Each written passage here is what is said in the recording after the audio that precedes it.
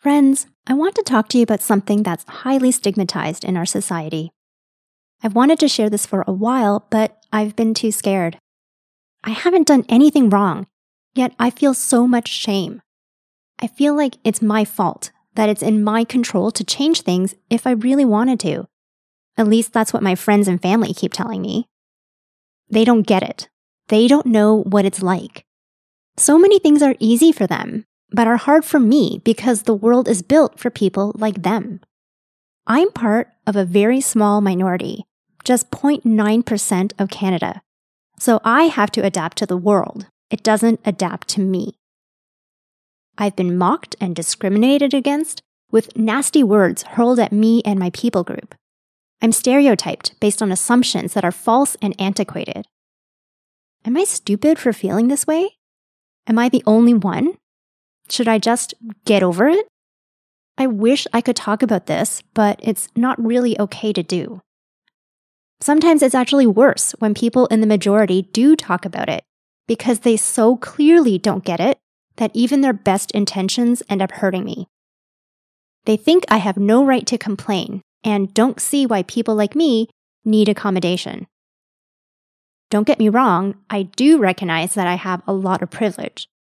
My education, career, and financial situation give me lots of advantages. Which is why it's so important for me to tell you my story.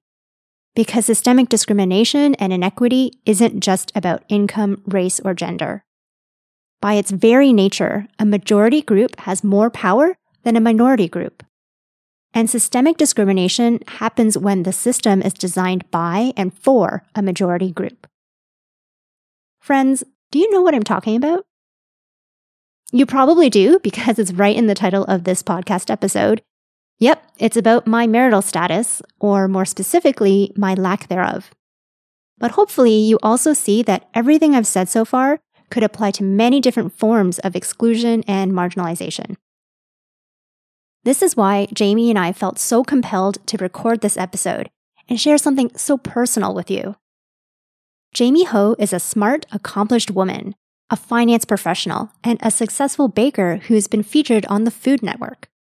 She's also my best friend and happens to be single. That's important context, but neither of us see singlehood as our identity. The problem is, we don't have a choice. That identity is forced upon us every day in what we buy, how we eat, and where we live. Friends, let me be clear about something. Jamie and I are not upset that we're single. I have been called the S word, spinster, but I'm not a spinster, or an old maid, or have sour grapes, or any of those offensive slurs that only seem to apply to single women and not single men. Sorry, I got sidetracked. My point is, finding a husband is not going to solve our problems, because the problem with singlehood isn't that we're not married. The problem is how our economy, our government, our workplaces, our whole society treats unmarried people. So in this episode, we're changing our lens to see through the eyes of two single women, me and Jamie. We have a pretty frank discussion about our lives, hoping to raise awareness about how singlehood and the concept of family has evolved, but our systems haven't. Whether you're single, married, or somewhere in between, I hope you hear something that resonates for you. But first, a quick intro and land acknowledgement. Welcome to Changing Lenses. You're invited to step into the lives of people on the front lines of discrimination, racism, and exclusion, to see the world through their eyes, and to hear their personal story of their fight for social justice. I'm your host, Rosie Young, a Chinese-Canadian, immigrant, cis-straight female with invisible disabilities, and I am passionate about justice, equity, diversity, and inclusion. Do you also want to see social change happen? Then please join me in Changing Lenses. Each episode is hosted on colonized land that was taken from many Indigenous nations, including the Anishinaabe, the Huron-Wendat, and the Haudenosaunee Confederacy. I seek truth and reconciliation with First Nations, Inuit, and Métis people of Turtle Island, and I call upon us all to decolonize our thinking, not just our systems. Now please enjoy the episode.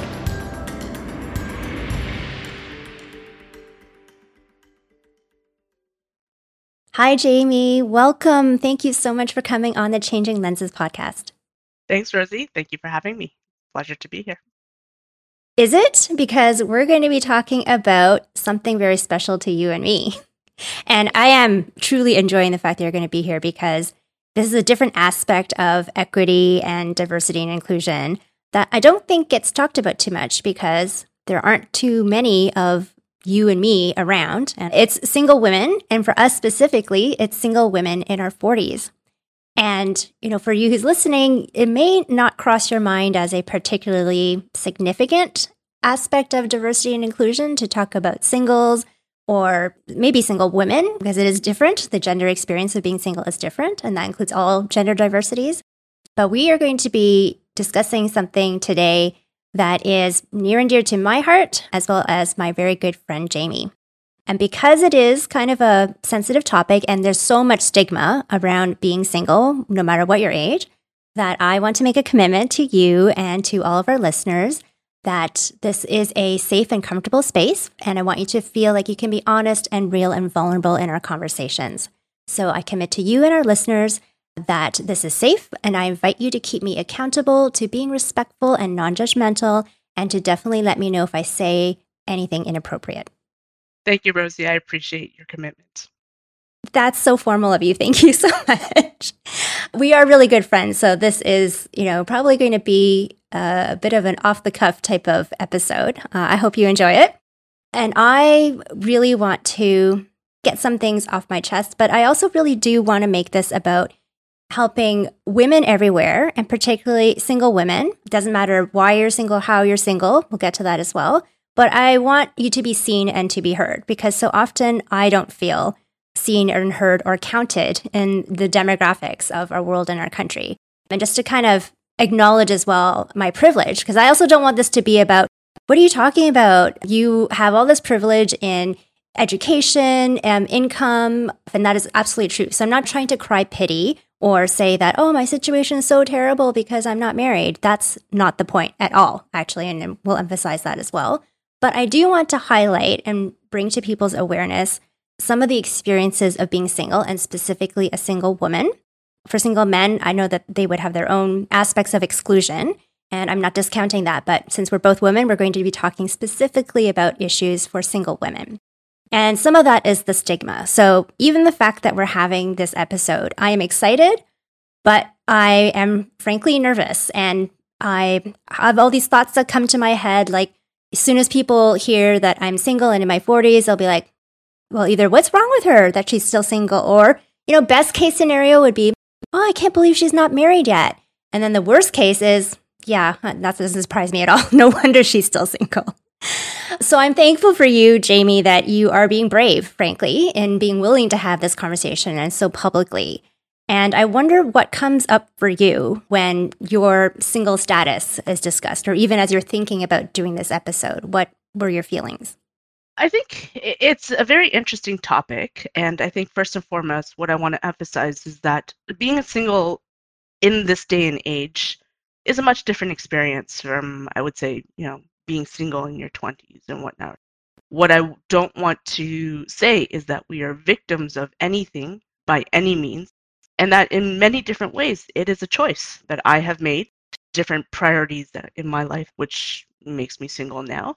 But it's interesting how society doesn't see that. And the language that we use to speak of singles is often in the negative, whereas it's actually quite empowering to be single and to be independent and to really be able to live your full life yourself, which is amazing. And I think it's also interesting when people say, oh, you're single, you must be lonely or depressed. And I would say that none of that is true because of my singlehood, maybe because of other things in my life, but definitely not because I don't have a spouse.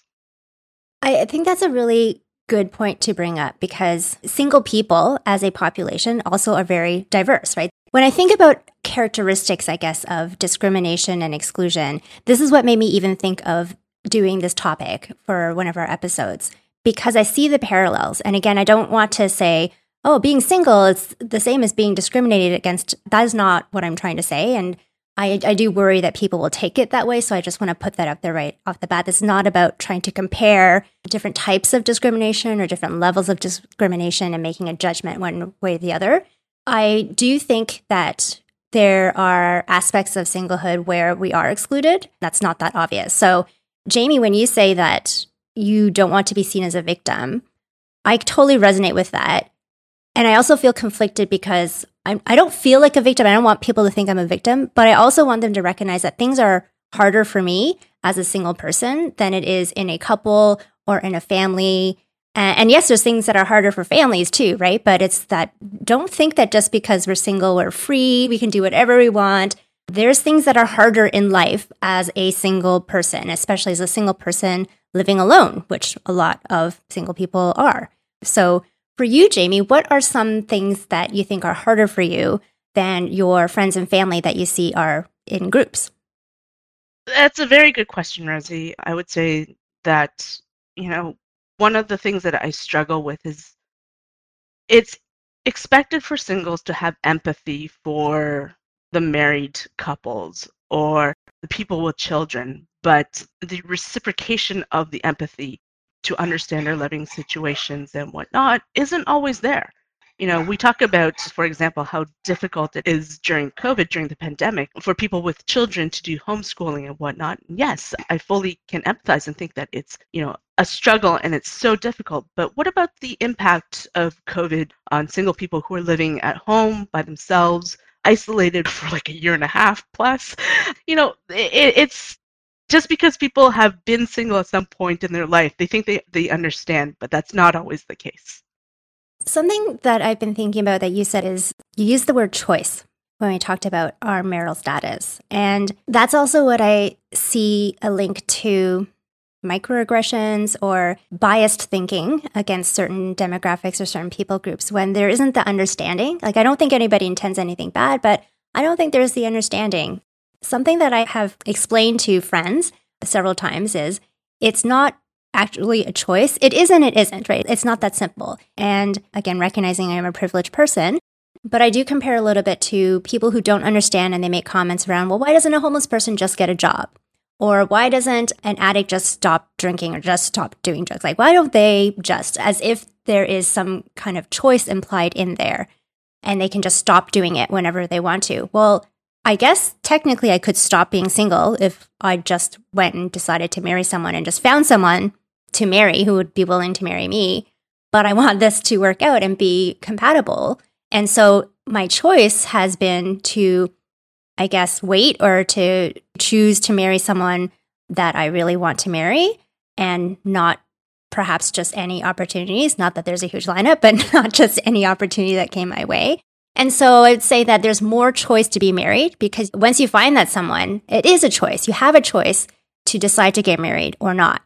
But being single itself, I don't think is so black and white. Sure, some people might choose to be single, but there's others like me who I don't choose to be single, but I haven't had the opportunity to be married.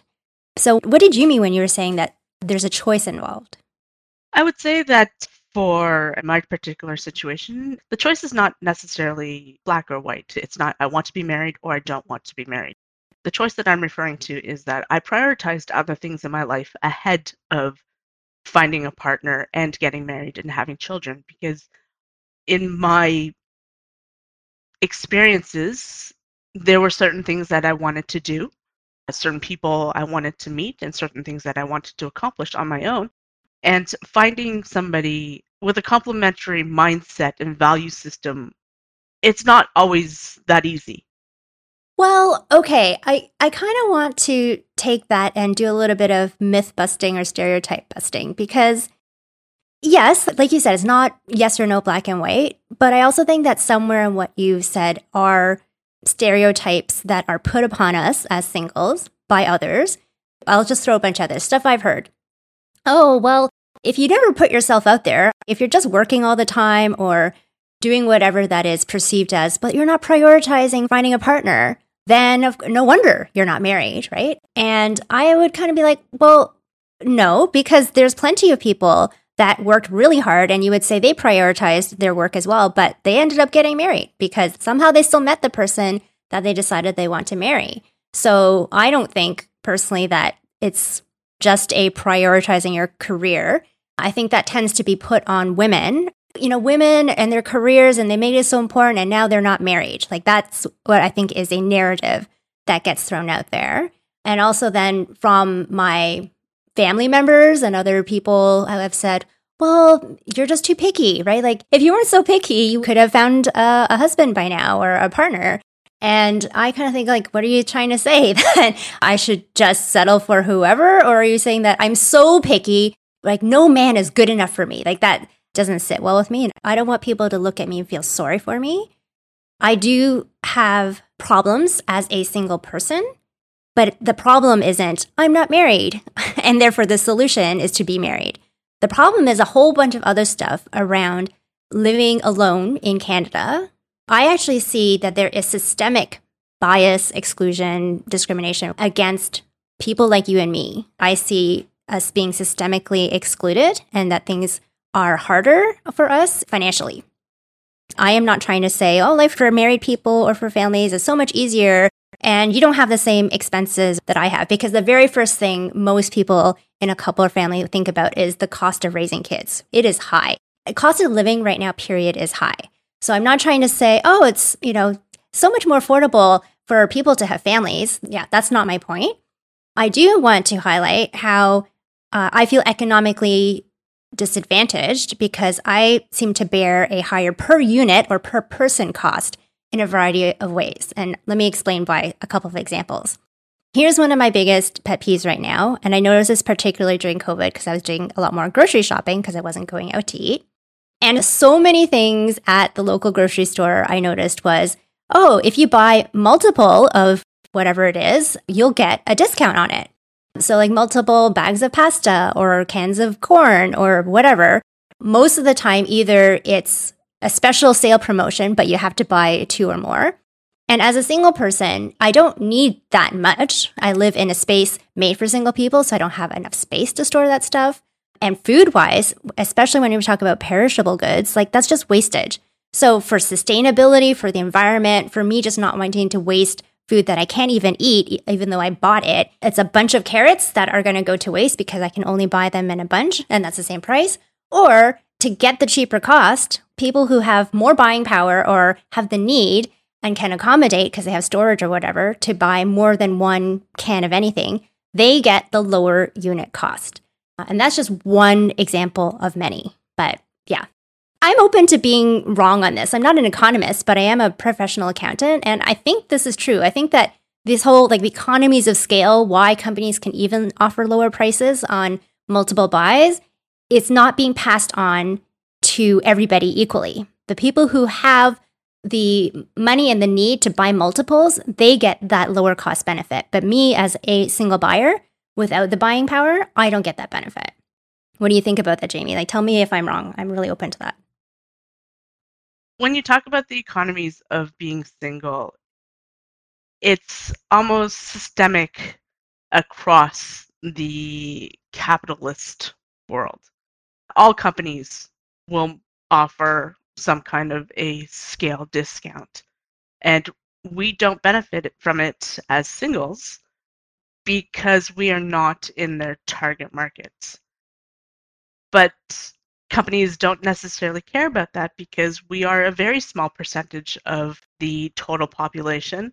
If you think about it, companies are responding to a system that was designed by governments, by religions to benefit married people. And so that's how they're responding with their deals as well, is because they are marketing to the majority. Nobody is going to market to the minority. I would say that in North America, being single is probably in the minority. Singles are virtually ignored in everything that we do.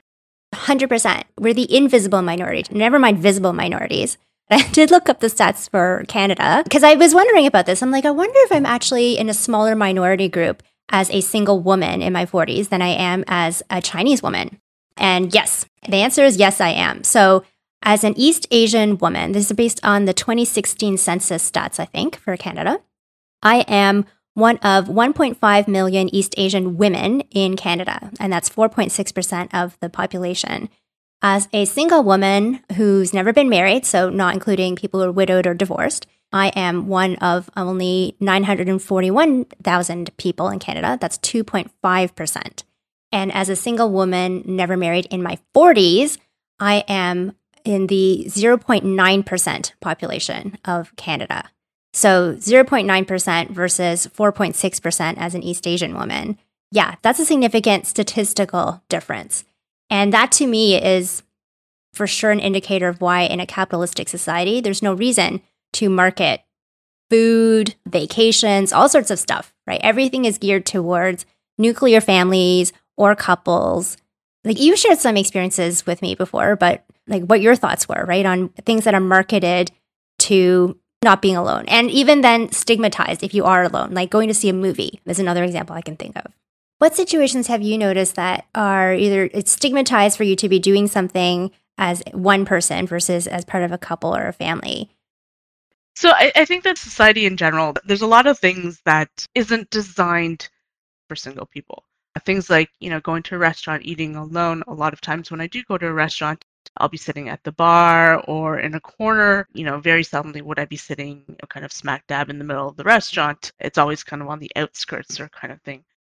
When you travel, for example, that single supplement that they try to charge you when you're trying to sign up for a tour or when you have to pay for a room for a cruise or something like that, it can get quite prohibitive from a financial perspective.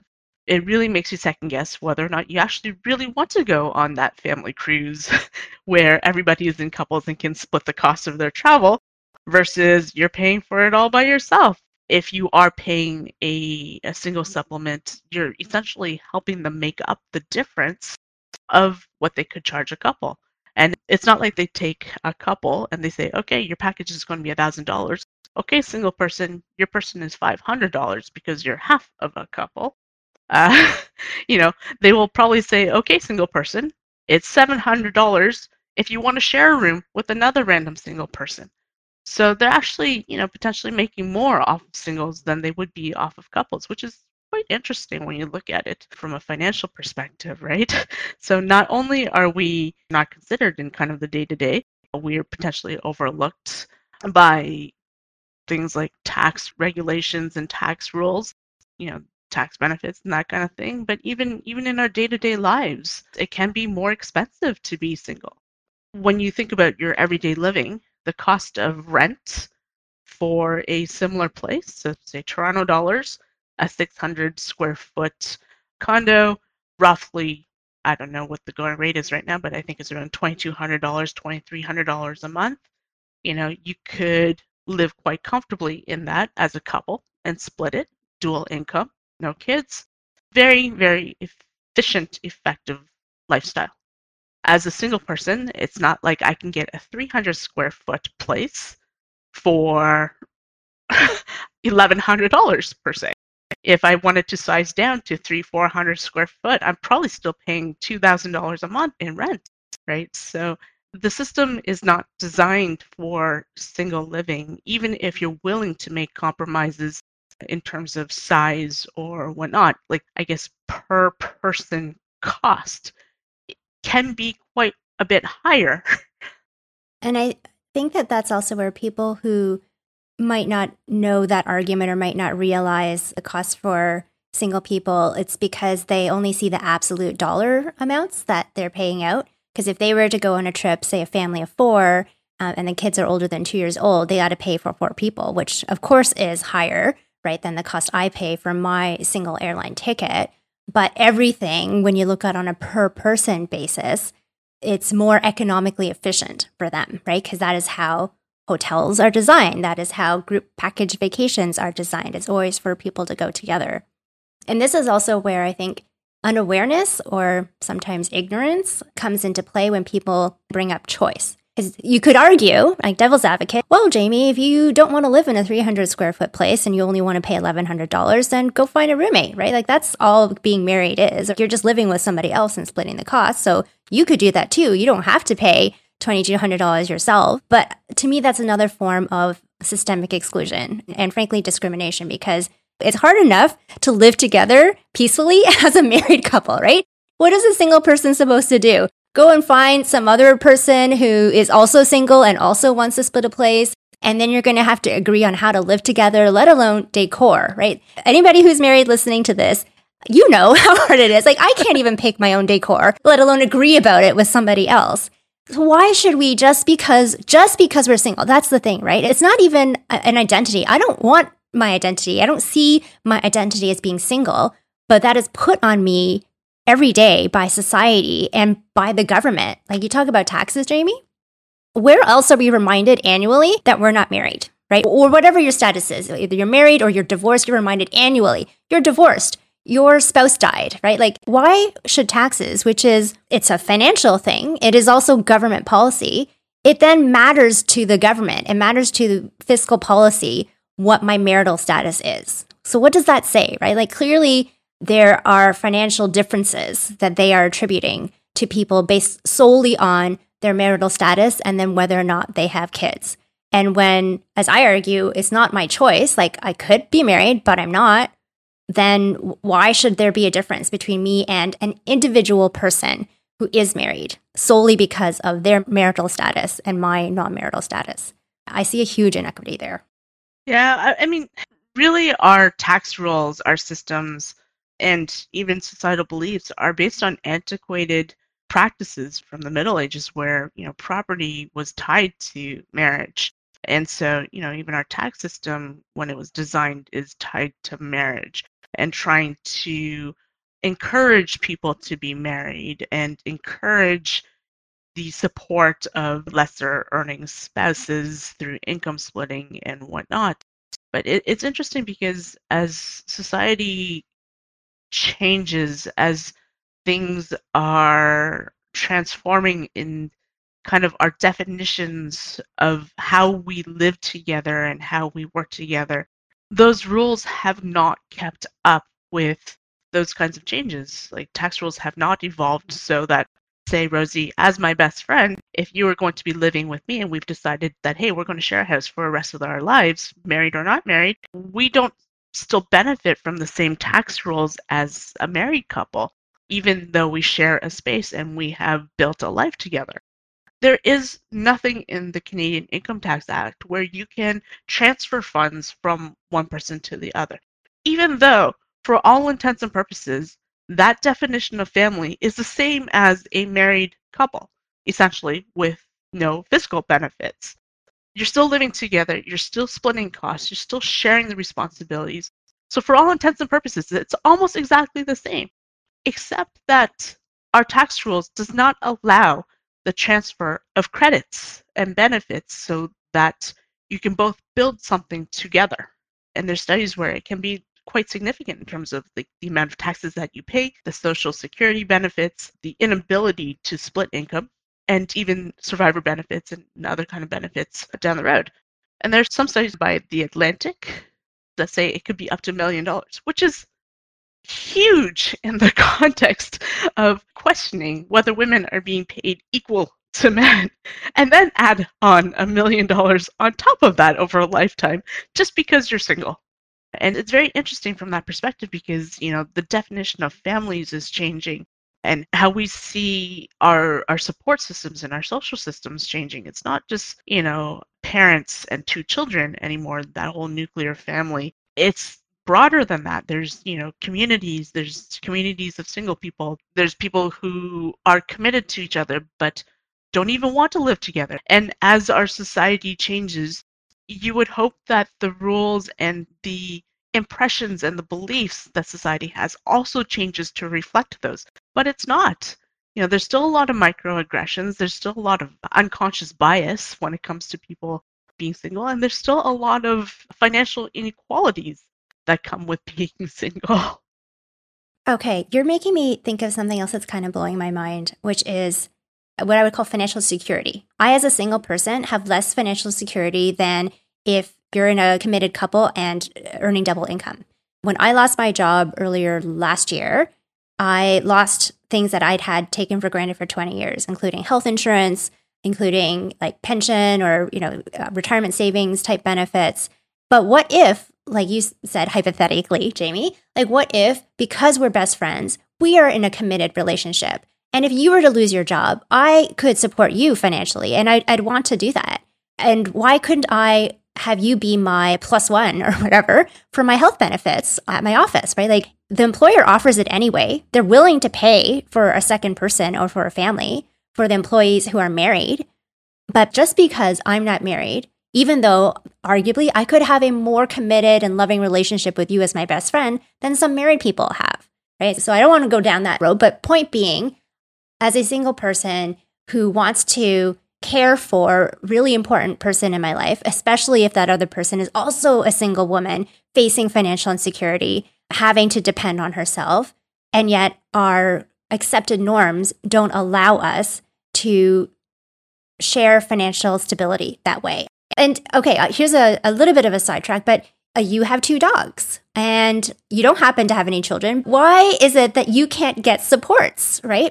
It's friggin' expensive to raise some animals. They get sick too, right? They are not human, but they get sick. You have to care for them. There's pet insurance, just like there's all sorts of other types of insurance. All these things cost money. And you, like many, many other pet lovers, your pets are part of your family, but they're not part of the traditional definition of a nuclear family, as you very helpfully described. So that's one area I think we could see at least more acknowledgement. Maybe it doesn't have to be financial, but even the recognition, right? That your definition of family isn't just having kids or being married. You have some living beings in your life that you really, really care about, and they're important to you. It's interesting that you bring that up because I don't really consider my pets children.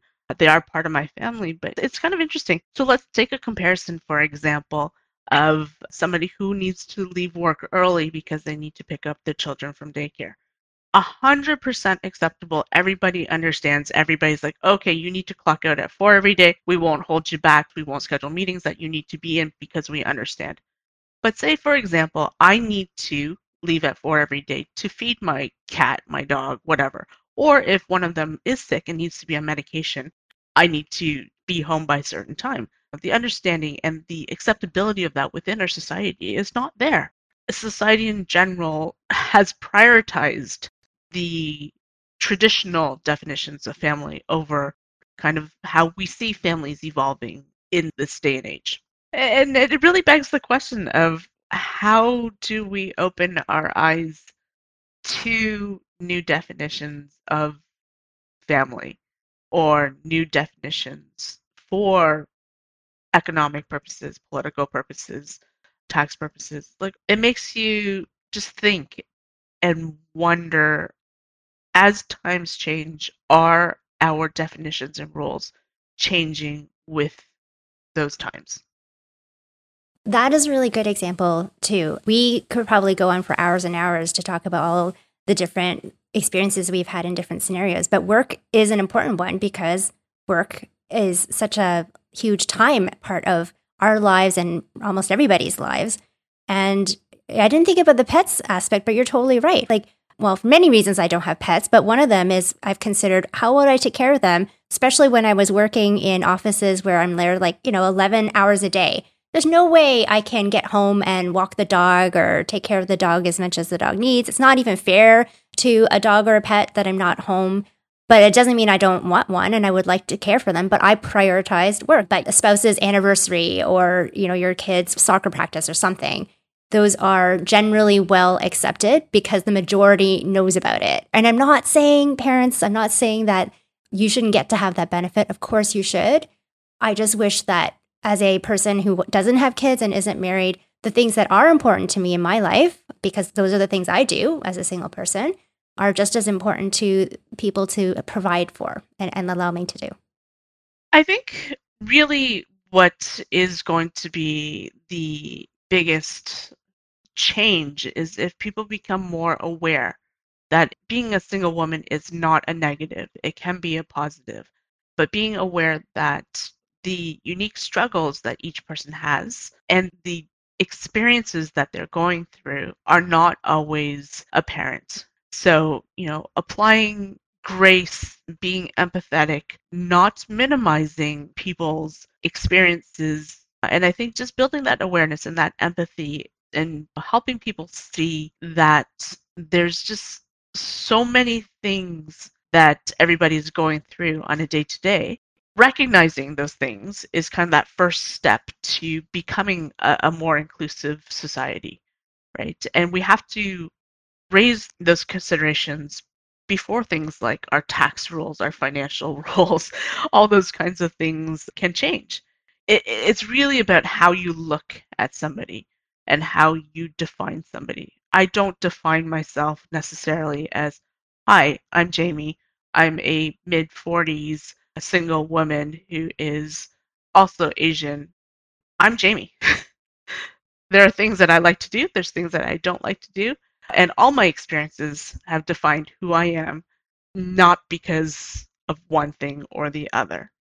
But when people don't respect my experiences or don't respect my circumstances, that's when it becomes very difficult for me to play into what society expects of me. Yes to everything you just said, Jamie. I love it. I really wish our societal view of community would grow in scope. I really love the Indigenous worldview on this from some of my Indigenous guests, where they talk about concepts of tribes and nations, right? That their family isn't just mom and dad or parents and kids. It's aunties and uncles, huge part, right, of families. And so when they think about both emotional well-being or supporting each other, loving each other, and financially, it's way more than just the small group of parents and kids, and more than what we might call extended family of, grandparents and aunts and uncles and nieces and stuff. Like, those are all important too. I wish that it would be more recognized and make more room for different types of families, right? Like, you have a nephew, I have nieces and nephews. Why shouldn't I get to do things for them financially that parents might be able to do for kids because I don't have my own kids, right? Yeah, I think lots of ways that we could start changing our viewpoint, changing our lenses on things. I think we could start doing that around couples and families.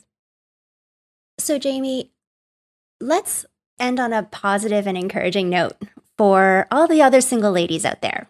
We've been in our 20s, not married. We've been in our 30s, not married. If there's a woman out there who's single today, any words of encouragement or advice that you want to share with them? Well, first off, I have never felt as old as I do after this conversation, where you keep telling people I'm in my 40s. Thank goodness for Asian genes, because I don't think that I look 40s, which is fine. The word of advice that I have is that you are the owner of what happens to you and your life experiences. And just because somebody's defined not being single as the normal, it doesn't mean that being single can't be the normal for you. I think also what it means is there is no timelines, right? I'm going to keep defining myself in a way that fulfills me and gives me purpose in my life. And I would encourage everybody to do the same, is to think about what's important to you. How do you want to live your best life, to live that extraordinary life? And as Rosie likes to remind me, that maybe there's nothing extraordinary about me after all. But, how do you live your best life regardless of your marital status? Because marital status is just an artificial construct from antiquated laws. It's how do we question that, and how do we challenge that, and how do we form relationships with people that mean just as much, and appreciate those relationships, and not say, oh, we're not married, it's okay, you're just my best friend. But really, no, Rosie, you are my best friend. I may not label it on a regular basis, but it's just as important to me as if I had a spouse. By the way, she's only saying this because she's on the podcast. She's never said anything like that to me before. No, I'm just kidding. Oh, 100%. You're an inspiration. And I put you on the spot like that because I know you can be an inspiration to so many other women. And I'm glad that you shared those words with us. I guess my words of encouragement, or just to add some words of encouragement, is for all you single ladies, if you want to be married, it's okay, right? It's okay to want to be married. It's okay to feel lonely. I think sometimes there's a idea that, well, we have to be strong women. We have to be resilient, right? We don't want to be victims, and not being seen as a victim means we don't care that we're not married. It's okay to care that you're not married. And it's also okay that it doesn't define you and it's not your identity, right? So you can be strong and you can be independent and also want to be married. And I totally believe that you can also be very happy and not be married, right? And so I think for me, the main thing is don't let anybody else tell you what you should or shouldn't feel or how you should think about it. It's interesting because even through this conversation, I've learned that we both have a very different experiences and very different approaches to being single too, which is incredible. Like everybody's experience is unique. How do we highlight that for people, and how do we ask others to see that and to recognize it the same way that we see them? Jamie, thank you once again for coming on today and just being so open. It's something that we are both very passionate about, as I hope is obvious, but it is still kind of scary to put ourselves out there. So thank you for coming on here and putting yourself out there and being my best friend. I so appreciate you. Aw, I love you too. When are we going for a drink? How about right now? I think I need a drink right now. All right, come pick me up. And listeners, I hope that you got a lot out of this episode. And if you have any comments, we want to hear from you. If you enjoyed this and want to keep supporting the podcast, please go to wherever you listen and hit subscribe and leave a review. And until next time, I'm Rosie Young, your guide to changing lenses. Thanks for joining us. I hope we helped to change your lens and expand your worldview. And if you want to talk about today's episode with a safe community or ask me questions directly, please join our Changing Lenses Facebook group. The link is in the show notes. This episode was produced and hosted by me, with associate production by William Liu and post-production by Q9. Until next time, I'm Rosie Young, your guide to changing lenses.